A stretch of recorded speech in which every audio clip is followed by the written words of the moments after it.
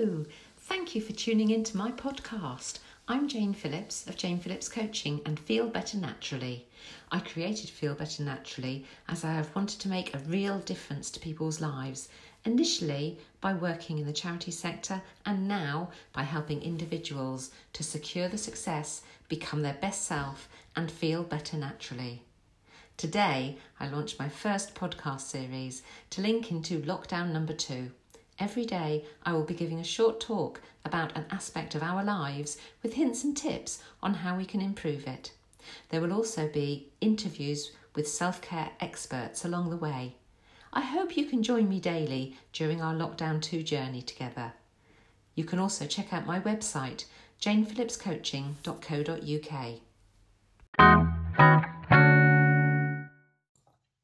Welcome to my daily podcast to help you through your lockdown number 2. Yesterday, I talked about sleeping and gave some tips to help you sleep better. If you're making any changes to your sleeping habits, do let me know how you get on at my website.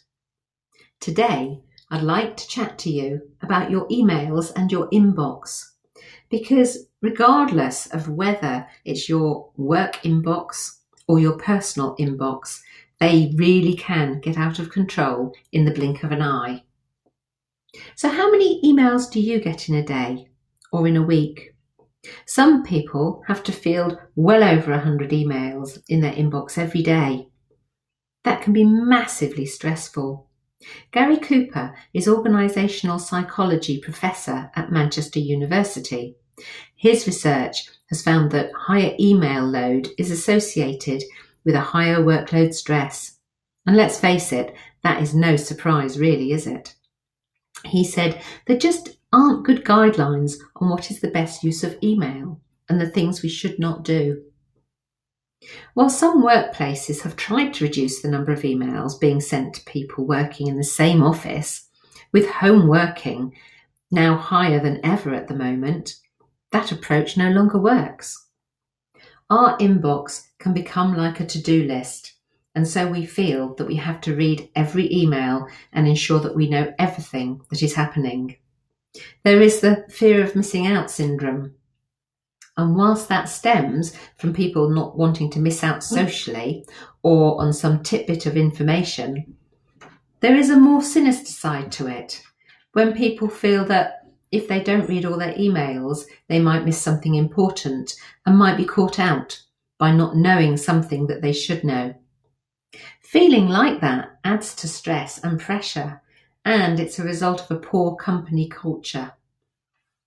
Having an inbox which is overfull can become unmanageable, make us extremely disorganised, and work ineffectively. We risk forgetting something that is really important, and that's true for both work and our home life. So here are some of my suggestions to help you manage your inbox. First of all, check your emails just 3 times a day. First thing, around about lunchtime and towards the end of the day. Every day, delete any spam or unwanted emails that are in your inbox. And when you've done that, look through the emails very quickly, and anything that you can read later, like a newsletter or some industry information, put them into a read later folder or category. Action any email that can be done in 2 minutes straight away. Delegate any emails where possible. And any other emails, add them into a to-do list or to-do folder or category. So aim to clear your inbox, unless you choose to park it in a category, such as to read. There can be an additional complication that if you receive emails on your phone, you can not always forward or put a category against an email very easily. For this reason, getting into a routine of checking emails at particular times of the day, when you can deal with them promptly and properly, makes sense. I realise that having an empty inbox feels unachievable for some people. Equally, having a full inbox is not stressful for others. We are all different and there is no right or wrong here. The point is to find a balance that you find manageable and give you the least stress. If at home, try going into your emails once a day, twice maximum, and turn off the sound and visual notifications on your phone and computer that tell you when an email has arrived. Actions to take weekly. There are 2 actions to do weekly. The first action is to deal with the to read folder. So make time every week to read. If it's for work, put a couple of hours aside in your diary each week to catch up on newsletter emails and important sector information and reports. It's also an ideal time to note any light bulb moments or good ideas that you have. The action number 2 is to clean up. So unsubscribe to things that you never open. Do a weekly check as to about the emails that you're reading. Did you order something once from a place and now you're bombarded with emails? Did you subscribe to a site and the information is just a duplication of another newsletter that you get? And workplace culture. This may not work for every sector or company, but it's worth asking yourself an honest question about whether these ideas would work for your workplace and improve it. Try dealing with your emails 3 times a day, as I've said, first thing in the morning, around lunchtime, and later in the day when you are planning for tomorrow.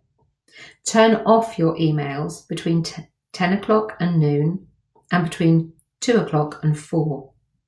You're most likely to be trying to work on bigger tasks or in meetings at this time anyway, so emails will only act as a distraction.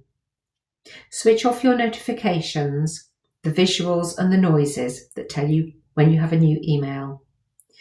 Do not expect work colleagues to be watching their emails all the time and to reply instantly. Expect them to be getting on with something more productive. If you cannot wait a day for an answer, pick up the phone to them. Stop the CCing culture, copying everybody into an email, whether they need to be copied or not. This is bad practice. Update only those who need to know. What it unconsciously says is that you are expecting somebody else to pick up any issues that might be in an email, rather than highlighting them yourself. You are using this as a way of keeping someone up to date with what you're doing. And actually, that shows a lack of respect for someone else's time. This should be done in a catch-up or a quick phone call. It is a better use of your time and of their time. If you're a manager, ask yourself, do you want to be copied in on every email? If that's you, ask yourself why. It's really important to know key information, but most of the emails contain general information, not key information. What are your reasons for your decision and for your culture? Perhaps as a manager, you are at fault by not telling your team what you expect of them when CCing people or not. Decide on an expectation for your team and take responsibility for it. Are you an employee who feels that they want to copy others in? Ask yourself, why are you doing that? Is it because you think it's easier to do rather than just pick up the phone? It might be easier for you, but it does show a lack of thought for others' time. It is a time waster because reading a disjointed string of emails that takes time to read through is not a good use of anyone's time. A short summary, a quick email, a quick telephone conversation would be far better. I hope this has given you some ideas that you might be able to implement either at home or in the workplace. What do you do now to manage your emails? I would love to hear, so do get in touch on my Facebook pages, Jane Phillips Coaching or Feel Better Naturally. And I'm looking forward to talking to you again tomorrow. Thank you for listening to my podcast today. If you've enjoyed it, please like, share or follow. I'm on Facebook, Instagram and Twitter, and I look forward to speaking to you tomorrow.